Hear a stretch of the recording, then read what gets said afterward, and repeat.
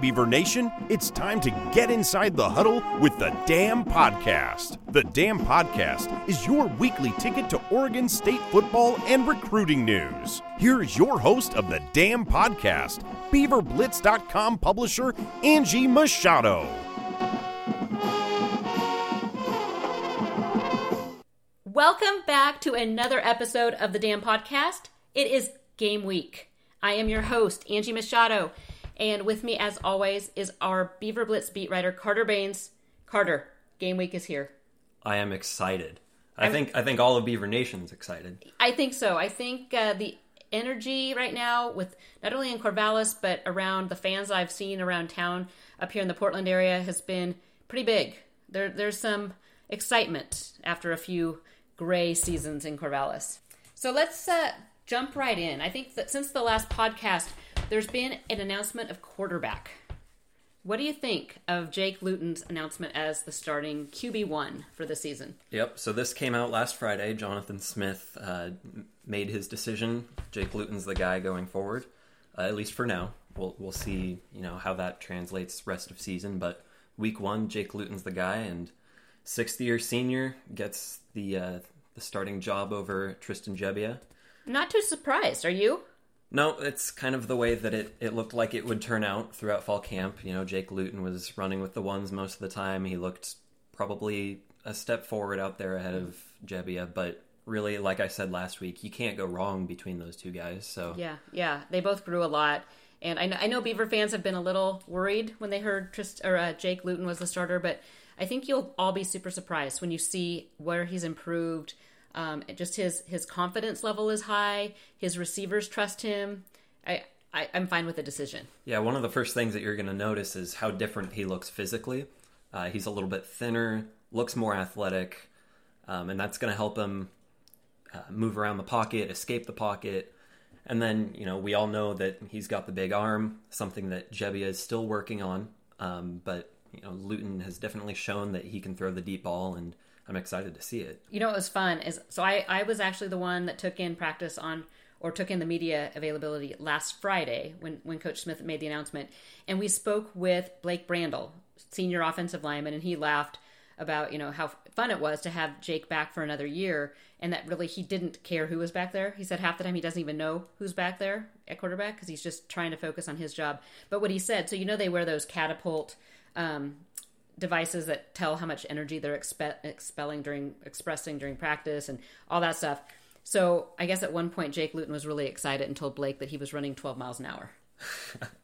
Yeah, it's a step forward for Luton because we all know that he's not this dual threat guy or anything, but he's not the statue that he has been in the past. No, in fact, it's been one of the fun things to watch throughout camp is, I take a note every time that he scrambles or escapes the pocket, and I'll write down like Jake Luton 10-yard run. It's like we didn't see that at all last year, so it's a new dimension to the offense that I'm really looking forward to. And we didn't really see the defense putting pressure on him last fall camp either. Yeah, so we didn't really have to escape the pocket. But so looking at the depth chart, so then Monday, Carter and I both went down to Corvallis to take in Coach Smith's media press conference for the game week. They passed out, the game notes, all the kind of traditional stuff, but looking at the depth chart, what are your biggest takeaways with the depth chart? Well, the first thing that stood out to me when we were there on Monday was the absence of Caleb Hayes from the two deep at cornerback. Yeah, when you look at cornerback, it's thin. I'm looking right here. So you have Isaiah Dunn. He's a junior and he has experience. But then behind him is Jaden Robinson. He played in 4 games, I believe, last year. He redshirted. And then on the other side, you have Nashawn Wright and JoJo Forrest, a true freshman and a JC transfer who have been on campus maybe a month, maybe 2 months. Yeah, combined 2 months maybe. That to me is a little bit frightening. Yeah, it's a little scary, but it says something that they jumped Caleb Hayes on the depth chart. Now, whether that's a factor of Hayes not performing as well as everybody thought, or that Nashawn Wright and JoJo Forrest really are the real deal at cornerback, that remains to be seen. But I'm not going to lie, it's a little concerning to see these inexperienced guys at 1A, 1B at cornerback. Yeah, and we'll get to that a little later about kind of our concerns and where we feel the strengths are in this team. But the other thing that stood out to me, and It probably shouldn't, based on what we saw during fall camp, but that wide receiver spot that is still open because Trevon Bradford has been nursing that foot injury is Champ Fleming's is ahead of Colby Taylor. Nothing against either, because we saw great plays from both of them, but when I look at that, 5'5", 141 pounds versus 5'11", 211 pounds, Champ's just not the blocker that Colby would be. No, he can make guys miss because he's small and he's really fast because we've seen him on kickoff returns. But it did surprise me as well because Colby Taylor looks like a Pac-12 receiver out there. He looks like he's a starting caliber guy regardless of whether Trevon Bradford's in there. So I thought Taylor would take that starting job, but I can't say I'm disappointed that Flemings is there because I think he has potential as well. Now, I think that this is a great time to point out, too, that the two deep, I think we all, especially fans and then sometimes the media, we get too wrapped up in the two deep. When you look at it, just because a guy is second string doesn't mean he's not playing just as much, if not more, than a starter. Especially like that front seven on defense, you're going to see those guys were, rotating in, every snap or two in a lot of cases. Yeah, I was going to say, when you look at the linebackers especially, and you see Hamika Rashid at... behind Addison Gums. Yeah, he's second team on the depth chart. I wouldn't read too much into that. I think they're going to be rotating guys in all the time. Rashid has shown that he's probably the best linebacker out there outside of Gums. Obviously, Gums is still a little unproven, but it did surprise me at first, but I don't think we're going to see Rashid, taking a limited number of snaps. Yeah, I mean, when you look at those linebackers, I would say there's 4 linebackers listed, or 4 positions.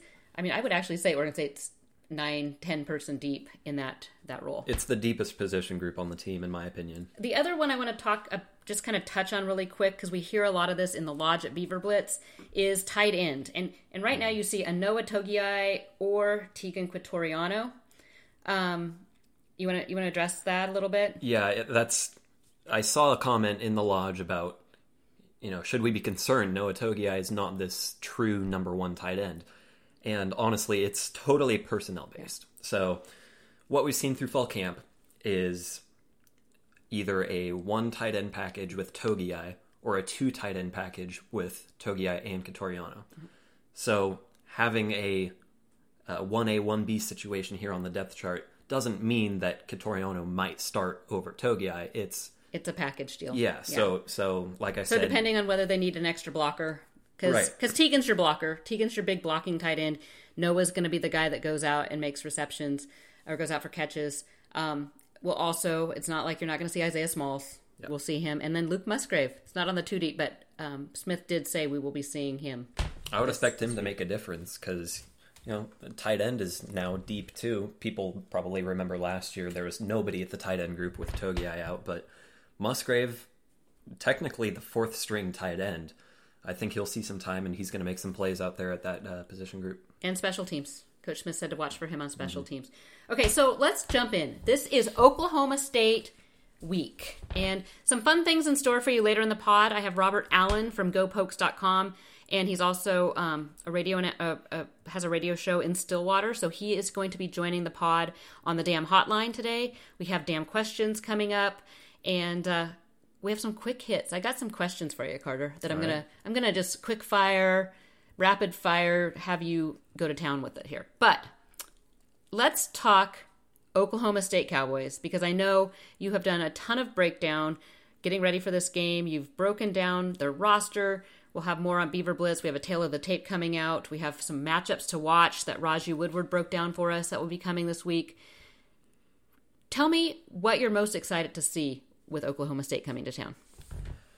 Well, what I'm excited to see from them is what I'm concerned about for Oregon State trying to defend.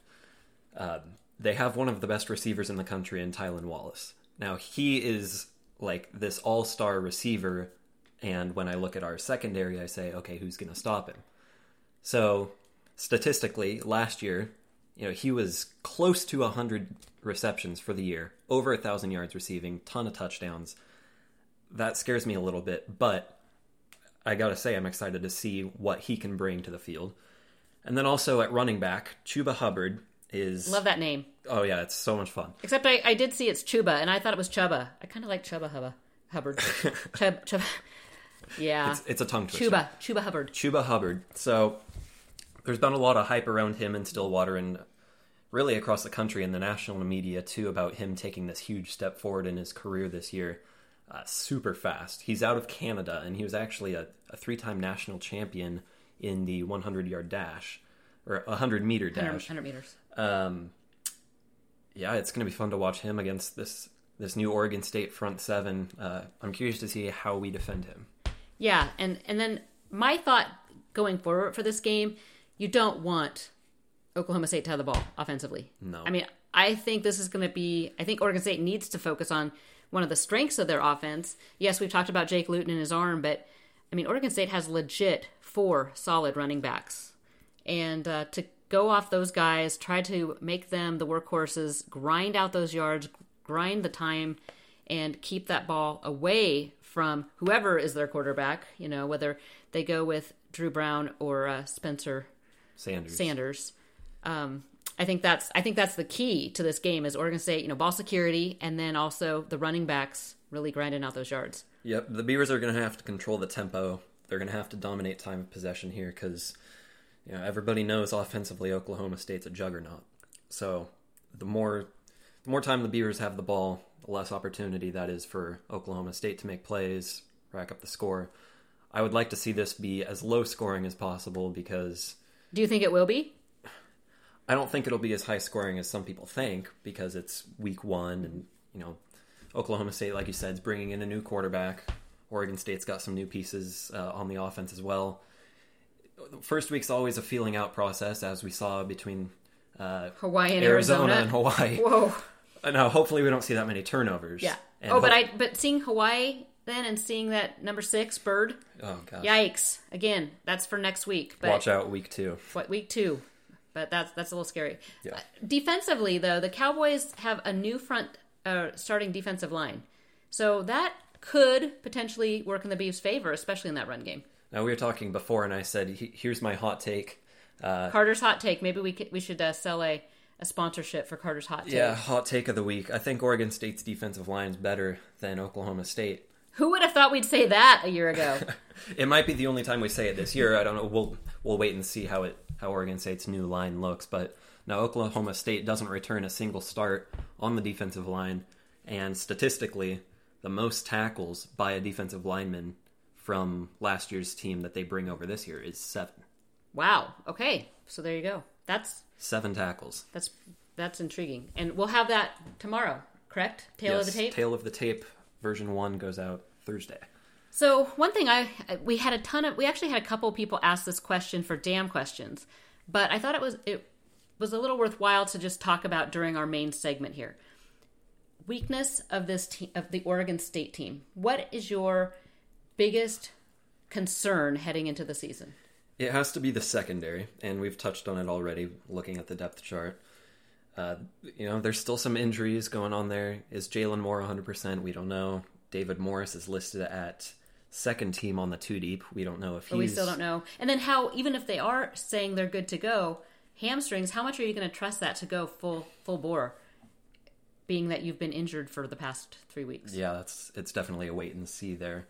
And then at cornerback, we mentioned how razor thin they are there, and then there's unproven talent in Deshaun Wright and JoJo Forrest. Now, we know how good they can be. We've seen the plays that they've made. We mentioned they're last raw, week. though. They're raw and inexperienced, so that's a question. What about, I will agree with Carter on the secondary being a concern, but I'm also concerned about, the kicking game. I hate to say that. Jordan Schuker is a great guy, and I want him to be successful, but are you nervous that this game might come down to a kick or two? And I hope it doesn't. I really hope it doesn't, because I don't know what to expect anymore. Yeah. I don't want to say Oregon State's kicking's 50-50, because Schuker was well above that mark last year, but it really feels like it after watching them in camp, because I touched on this last week that one day every single guy in that kicking group is spot on perfect, and then the next day is they miss. They can't even come. And close. now, just so you guys know, we as in the media, we are not allowed to watch practice any longer. So the stuff that we're telling you is stuff that we're hearing. It's stuff that we might just be talking from what we've seen. But practices now are closed. We get stretching in the very first part, but there's very little tickling and stretching, and then we get some interviews at the end. So let's switch gears a little bit. We are not going to give any score predictions or anything, but I think being the first part of the year, I think our listeners would love to hear kind of our takes, just going through the schedule. And that was another damn question, I believe, last week, and I think someone asked it again this week. So I have the schedule right in front of me.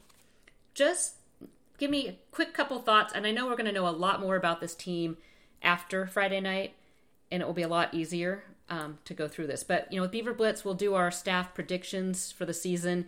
That will run Friday morning, and then we also do a game-by-game staff prediction with a score. So that'll be coming later, but I just want to get Carter's take. So starting off, Oklahoma State, win or loss? I think it's a loss, but I think it's close. Okay. And, I don't know what the whole win-loss total looks like for Oregon State at the end of the season, but the main thing is you're going to see them compete in a lot more games, and this will be a prime example of that. See, I'm right now, I'm on the fence with this game because I think Oregon State could totally catch Oklahoma State sleeping. I think this team, from everything I've heard, all my sources inside the Valley Center, that this football team, this Oregon State team, is jacked up. I mean, they want to play, they want to hit some people, and they want to turn this thing around. So, and rightfully so. Rightfully so. And then, then you'll hear pretty soon we're going to put Robert Allen from Stillwater on the radio or on the podcast, and you hear, just about how explosive these Big 12 offenses are. So, I think, goodness, I hate going on the record with this, but I think it could be a win.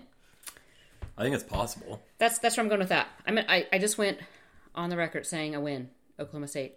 Yeah, I'm holding you to it. That makes me a little sick to my stomach. But okay, Hawaii next week. Carter is going to Hawaii for us.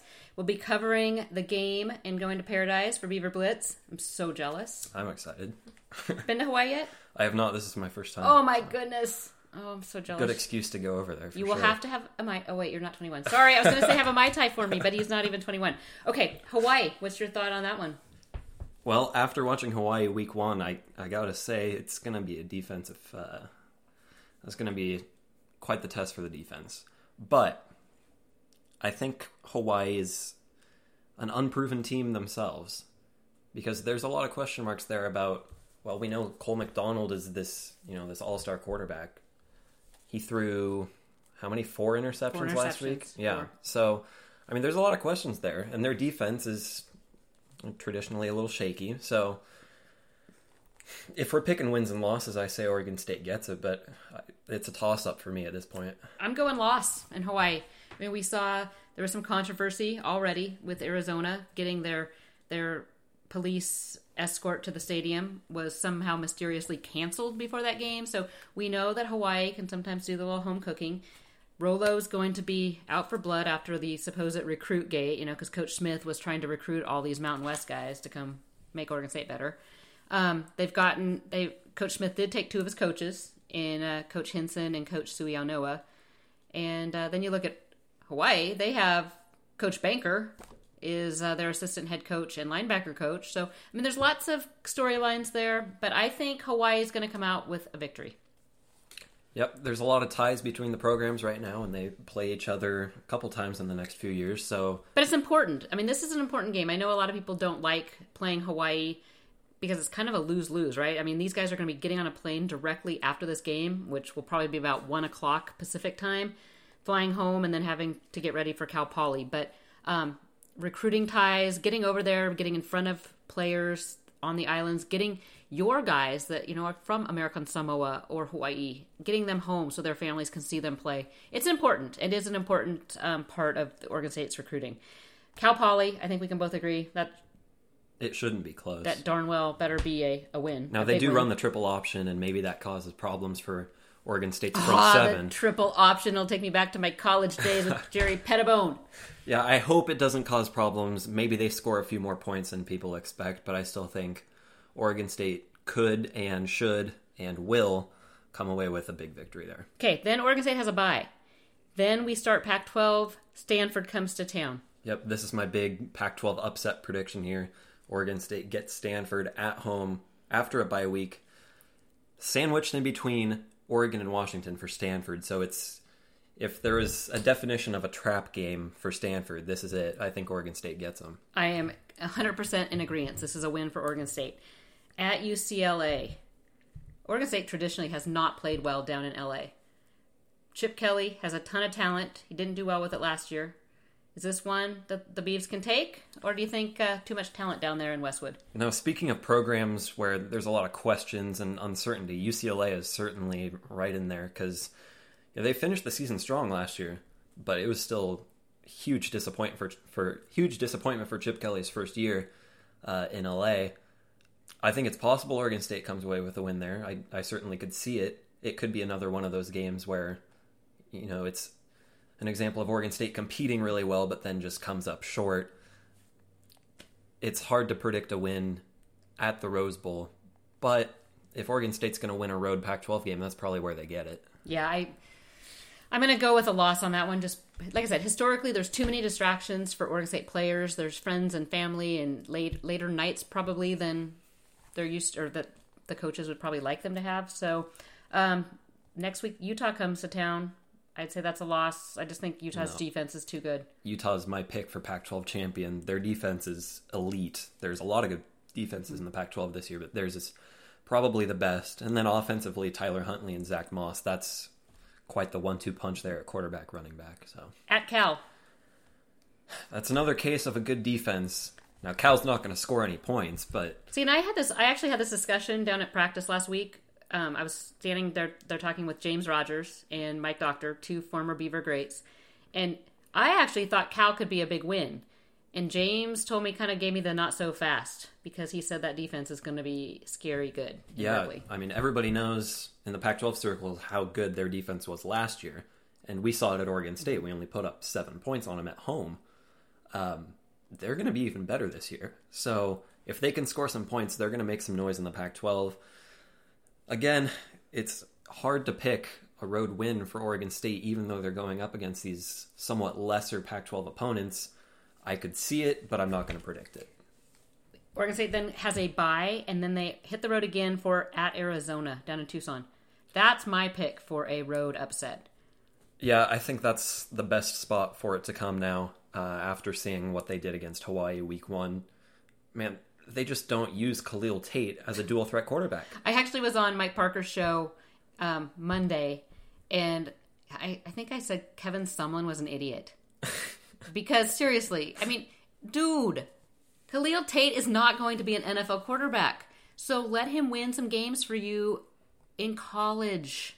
I probably shouldn't give you advice. I mean, you're making millions of dollars and I'm not. But to me, that just seems like a no-brainer. Sometimes I think these coaches outthink themselves too much. And then the thought of NFL. I mean, if Khalil Tate's going to be in the NFL, it's not going to be because of quarterbacking. No, and I look at the first 2-3 drives of that Arizona-Hawaii game, and I see Khalil Tate throws 4 or 5 passes in the first few plays, and it's like you've got J.J. Taylor, who's arguably the best running back in the conference. Khalil Tate is an elite rusher. Why go pass against Hawaii in that situation? I don't know. Again, Carter and I are not making the big bucks, though, so... That game went sideways for Arizona real quick, and their secondary looked... I mean, we were talking about concerns with Oregon State secondary. Their secondary didn't look scary. good either. Okay, Washington. I think that's a loss. I'm going to go loss on Washington just because I think they're a elite team. Yep, and we haven't really competed against them in the last probably 5+ years. So ASU coming to Corvallis. Yep, I said last week that we could see an upset there. It's a good late season matchup for Oregon State. Cold, Reser Stadium, November. Yep. For those boys from the desert. And again, a lot of unproven scenarios there in Tempe with, who replaces Manny Wilkins, Noah and N'Keal Harry. They do have Eno Benjamin, who Oregon State could not stop last year. I think he put up 300 yards. Over 300, yes. Yeah, so that could be a problem there, but it's just a question of whether or not the Sun Devils have the weapons to beat Oregon State in Reser on what will probably be a cold, maybe rainy night. Okay, so even colder and possibly snowier. The next week, then they travel to Pullman to take on the Cougs. I don't really know what to I make have of no Washington idea. State Yeah, right now. I have no idea. When they named Anthony Gordon, I believe is his name, over Gage Gubrud at starting quarterback, I was shocked because I thought Gage Gubrud could step in and fill that Gardner Minshew spot pretty nicely. Being this All-American talent at the FCS level at Eastern Washington.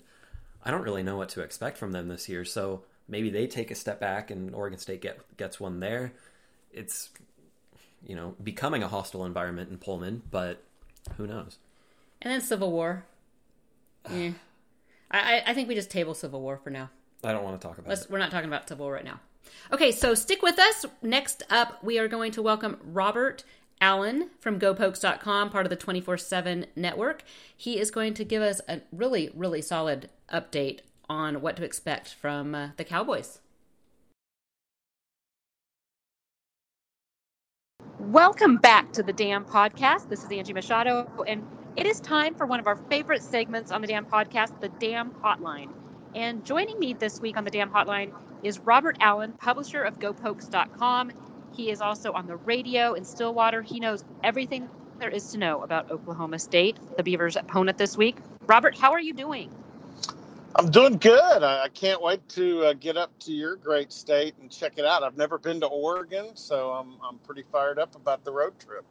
It should be fun. I mean, the weather's good. It's a little hot today, but it should be perfect when you're here, like mid-80s. Well, that'll be good because it's 77 degrees. That's about as cool as we've been in a while because we had a cold front, some storms come through last night. But yesterday was a heat index of, I think it topped at 112. Ooh, okay. Yeah, see, it's way less humid here. You'll love it here. Yeah. So let's just jump right into it. Football season is here. We are starting the season. Oregon State, I think, should be pretty excited.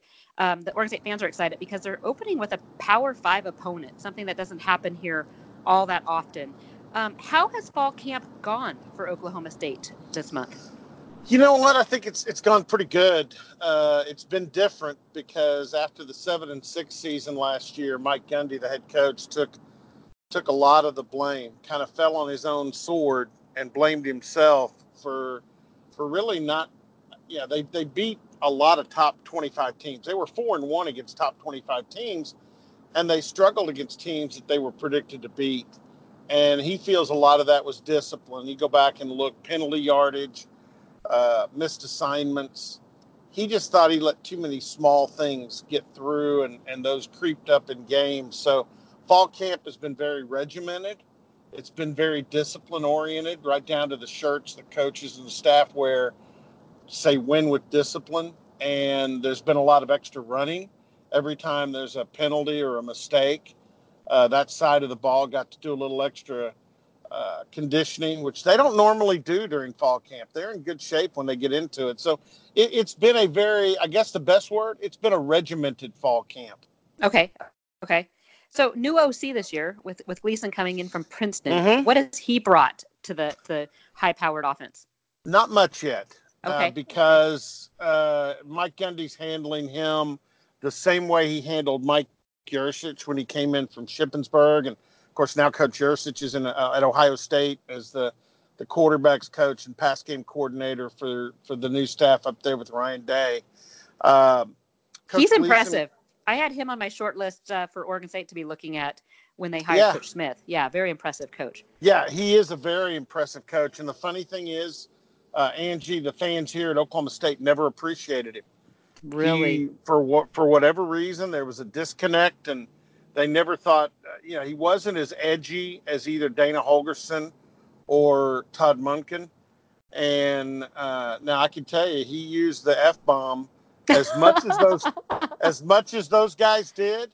He just didn't do it as publicly as those guys did. And the fans here like an offensive coordinator that'll drop a bomb every now and then.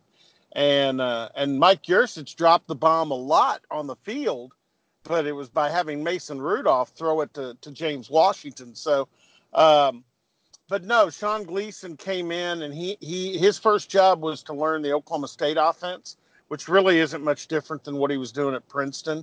Now, as this season goes on, I think you'll see some of the things that Sean Gleason did at Princeton A lot of it is in the quarterback run area, and you've got Spencer Sanders, who's really got the chance to be an outstanding runner. I think some of those things will come to fruition with Coach Gleason as they move forward during the season. So the perfect segue in here. So Coach Gundy, according to the two deep I saw, has not named a starting quarterback. So you have Drew Brown, transfer from Hawaii, and then Spencer Sanders, that dual threat, great running quarterback. Who has the edge right now, in your opinion? You know what? Fall camp, and I'm actually out there to see it all, and I'm not telling you a line. Coach Gundy doesn't want us to give position switches. He doesn't want us to give out injury information, and he doesn't want schemes talked about. But how players are doing, he doesn't mind. Those guys are virtually equal. Okay. They've had the fall camp. They both have moved the offense. Both Gundy and Gleason have said we can win with either one of them, and I believe them. I think either one of these quarterbacks could win games this year. The one big difference, Angie, is when the play breaks down, Drew Brown will scramble and get you back to the line of scrimmage, or maybe get you 4 or 5 yards. Spencer Sanders, when the play breaks down, hold your breath. He can go all the way. I mean, he is really a dynamic runner. So if you were asking me at the end of the day, I think he ends up winning the job, just simply because he can really put the fear in a defense if he tucks the ball and goes with it. Now, does Drew Brown have a better arm, though? No, Spencer actually probably has the stronger arm, but I would give Drew the edge on accuracy. I think Drew was more accurate in fall camp, not by a bunch. Okay. And Spencer's arm is not stronger by a bunch. Like I said, it's minute. The differences between the two of them are minute. The biggest edge for Drew Brown is he's been on the field and started 2 full seasons of college football. Yeah.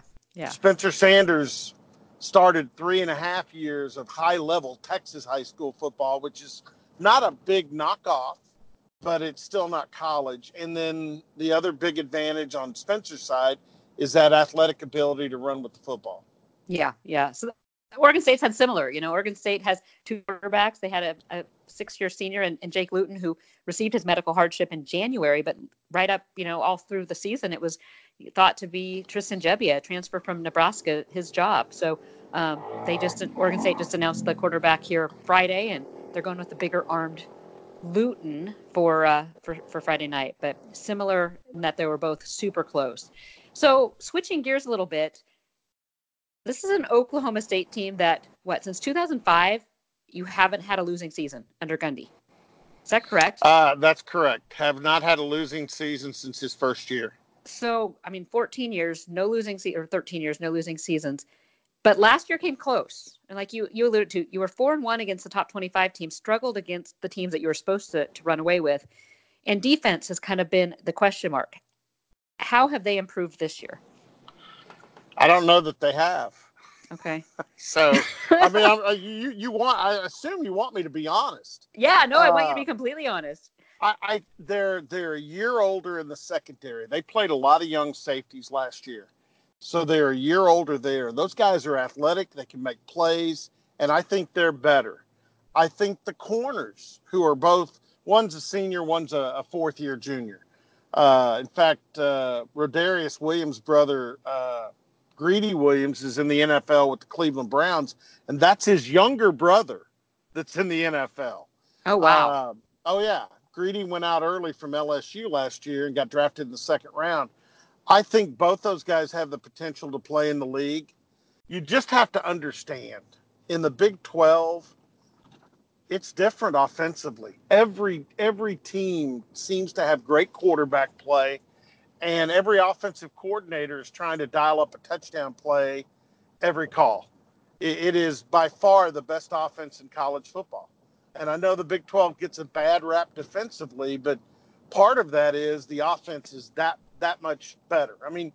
When you've got NFL teams that come through here and come through Norman with Lincoln Riley and several other schools, and they come there to learn what you're doing offensively. Heck, the Arizona Cardinals hired for their head coaching job a fired Yeah, a Big 12 coach. So you tell me. I mean, there must be something in the water down here with offense. So now here's the Achilles heel for Oklahoma State. They are going to start a defensive line that has no returning starts, as in none of these guys have ever started a game for Oklahoma State on the defensive line. That's the X factor. I love the kids' heart and effort. I think physically they look the part. But when you're starting a whole defensive line that has and I look across the line at the offensive line for the Beavers, there's 2 kids over there that have started 30-plus games, and there's another one that started 25. And they're going against a defensive line that has no returning starts. I got to see what that looks like Friday night. And if you're Oregon State and you're an Oregon State Beaver fan, you got to be sitting there saying, I kind of like that matchup. Yeah. You know, now especially with the running backs that Oregon State has, right? I mean, sure. That has to be Oregon State's game plan, is to keep Oklahoma State offense off the field and try to control the clock. So I need to see what that looks like. On the other side, I know Oregon State feels a lot better about their defense, but this is an Oklahoma State rushing attack with Chuba Hubbard and L.D. Brown in the backfield, and an offensive line that I think is rejuvenated with Charlie Dickey, who for years in this conference we've played K-State and marveled at how good their offensive line play is. And now their offensive line coach is coaching the Cowboys. I want to see what that looks like too, because I feel pretty good about what Oklahoma State's going to bring to their rushing offense against an Oregon. I know there's transfers and there's new guys and all that. And there's a 377-pound nose tackle, but I'm kind of anxious to see what that looks like too. Yeah. So, your opinion, is this game won and lost in the trenches for both teams? Absolutely. I think it's won and lost on the rushing total. And are you giving the edge to Oklahoma State? For a significant. I mean, because Oregon State, I was on your radio show this morning, and like you brought up, Oregon State gave up 285 yards last year a game, and statistically, historically, a team is not going to improve, and reduce that number by as much as Oregon State needs to. Well, I mean, I'm sure that's what Jonathan Smith and Tim Tibesar believe they'll do. Yeah, that's what they think they will, and we'll find out, because I think if there's a significant difference in the rushing yards, you got your winner. Yeah, I agree wholeheartedly, and like I said earlier, I think it's Oregon State needs to control that clock, and they're going to have to keep the Cowboys off the field offensively, and to do so means riding the backs of the 4 running backs Oregon State has, and just grinding out those yards. Well, Robert, I am so excited that you were able to take time and join us on the Damn Hotline today, and I look forward to seeing you Friday at Reser Stadium.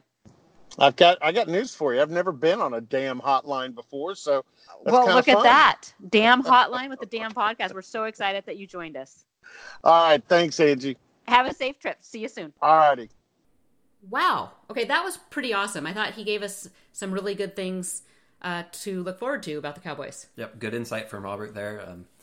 Excited for him to come and see Oregon, this great state. Yeah. Excited to see Oklahoma State.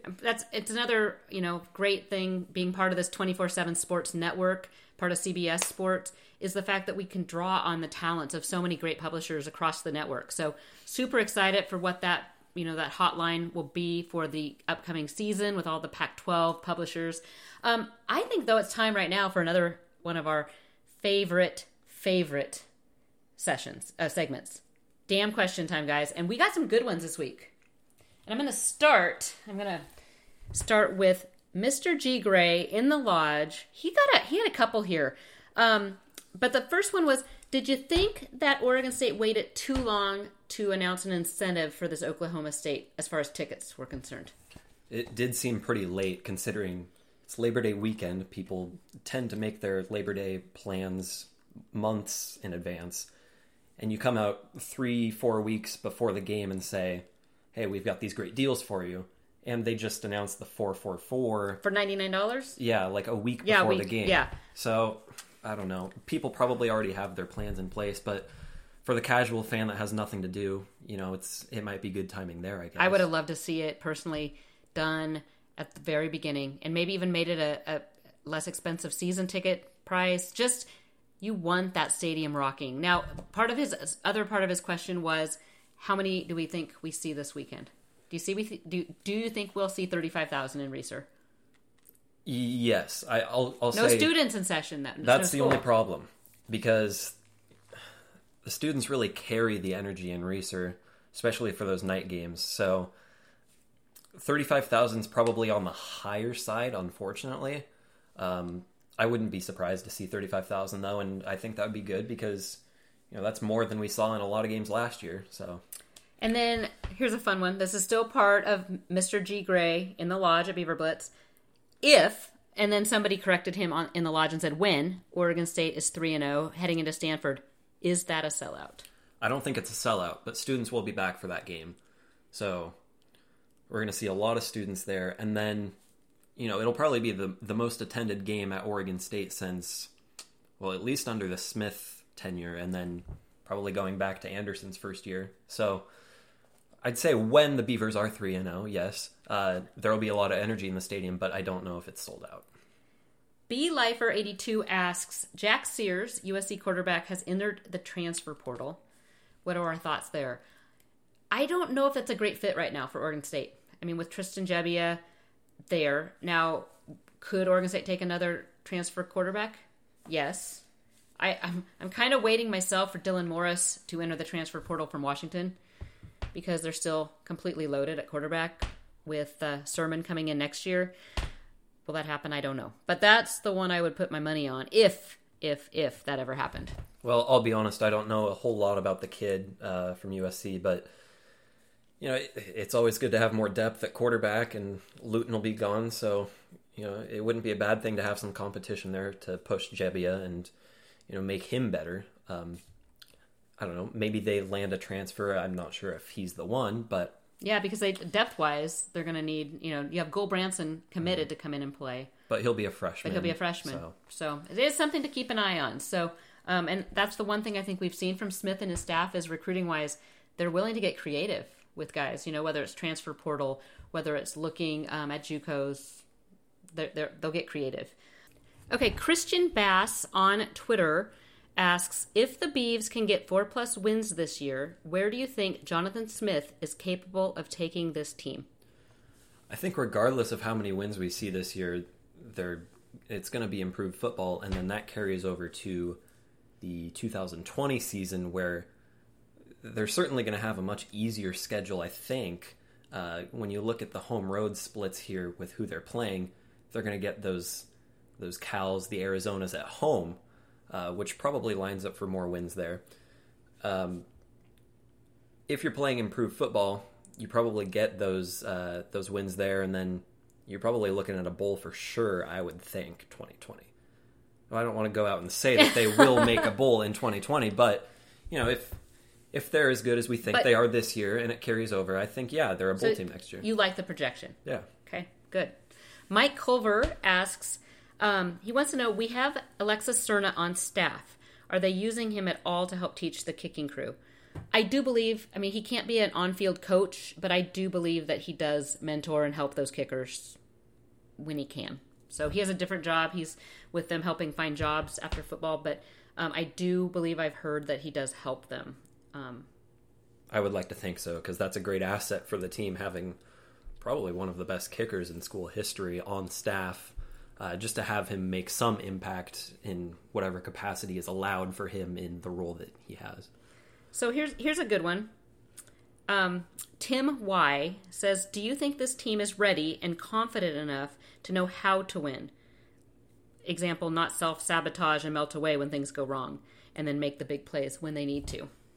I think that's the difference between this team under Coach Smith and Anderson, is that they have this much different mentality of they want to go out there and they want to win.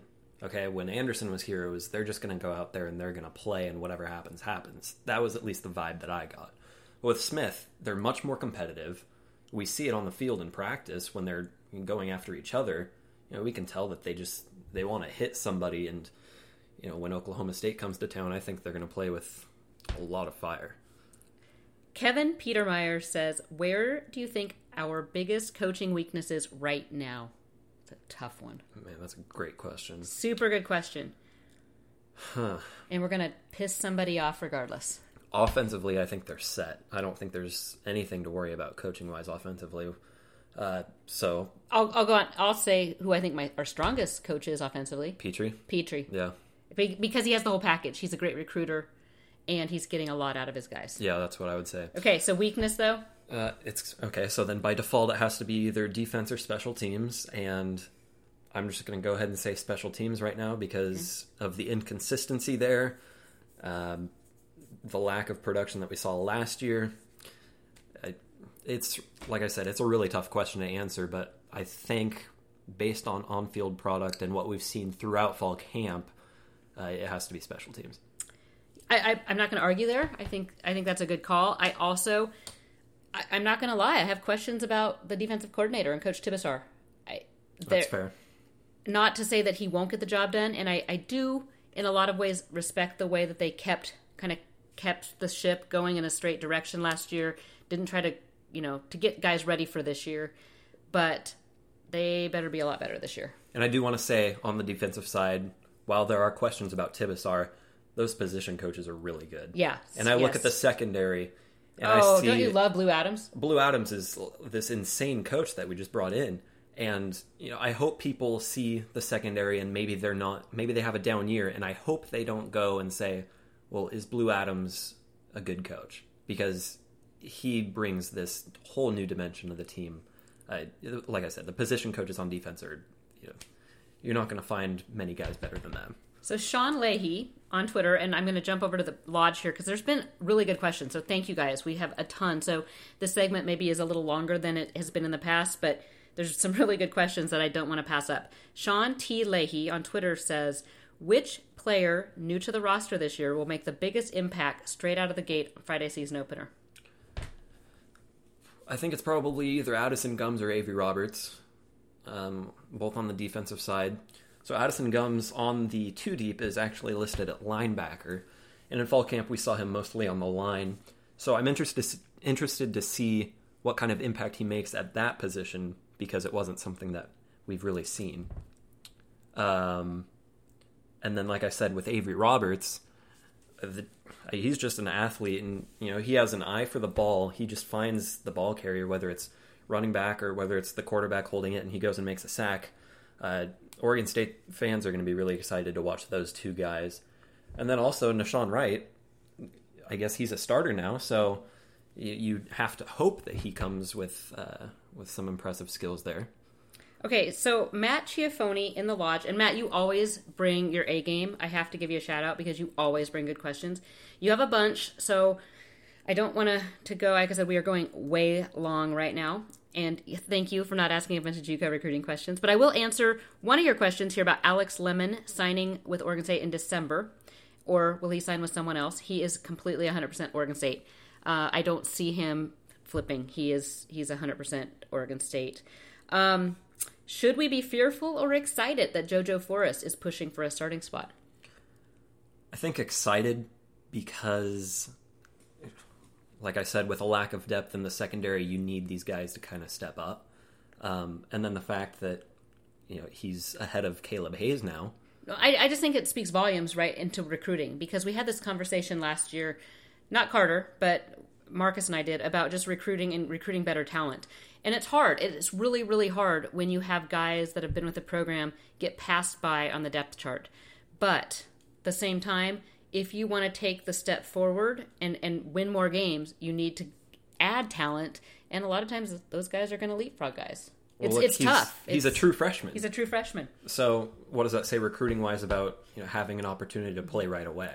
Exactly. You also asked Matt about David Morris and his injury bug. Tight hamstrings might plague him for a while, but as long as he is, the training staff has been working with him so much. I mean, they are doing everything they can to keep him at 100%. And I know David won't push it if he can't be 100%. So that is, sometimes injuries just happen, and some guys are more injury prone than others. It's the unfortunate part of the game, but He's a competitor, but I think he's smart enough to know when to kind of limit himself. Okay, and Yakov, I'm going to end with this one before we jump into our quick fire, rapid fire, which will actually answer a few more of the questions that I've seen here. Yakov in the lodge says, are we ready to kick some butt? I'm ready for him to kick some butt. Absolutely. Absolutely. It will be fun. Okay, stick with us because we're going to finish off the show today with some quick rapid fire questions. And I'm actually going to take notes of what Carter's answers are to see how well he does this year. He's holding me accountable. Okay, we're back. Beaver Nation Damn Podcast, episode 2 of the 2019 season. Angie Machado and Carter Baines. We are going to wrap up today's show, and I am going to throw Carter a whole series of rapid fire questions, and I'm going to hold him accountable because we're going to talk about it next week and see how he does. Are you ready, Carter? Let's do it. Okay, I got them all written down here. We're ready to go. Will Luton throw for over 300 yards? No. Who will be the leading rusher for Oregon State? Jamar Jefferson. Who will be the leading receiver for Oregon State? Isaiah Hodgins. Leading scorer. Who scores the most points for the Beavers? Jefferson. Takeaways. Over or under 2? That's a tough one. I'm going to go under. Under! Ooh, that's not a good sign. They've got to prove it. Okay. Sacks. Over or under 2? I'll take over. Oh, okay. We're going to sack them. Okay. Leading tackler for Oregon State. Avery Roberts. Okay, I just hope it's not J-Mo. Nothing against J-Mo, but, that's not a good sign. Tackles. Your safety. Will Shuker be over 50% on all of his kicks? So, PATs and field goals. Will he be over 50%? Yeah, he's going to kick a lot of PATs. So. Okay. Will the Beavers score over 35 points? Yes. They have to win this game. Will the defense hold the Cowboys to under 200 yards rushing? Yes. I think they do most of their damage through the air. There you have it, Beaver fans. Thank you once again for listening to the Damn Podcast. Stick with beaverblitz.com for all the coverage, including in-game, live thread, and post-game analysis.